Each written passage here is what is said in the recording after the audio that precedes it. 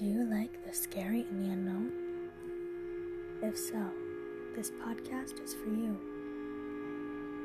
I'm Sam Cunningham, and I'm reading Haunted Canada by Joel A. Sutherland. Wherever you are in Canada, chances are spooky spirits are closer than you think. A ghostly dog leaps out from the darkness of an abandoned hospital in British Columbia. A phantom ship emerges from the fog of the coast of Newfoundland. Unseen hands grasp the children of Winnipeg, Manitoba.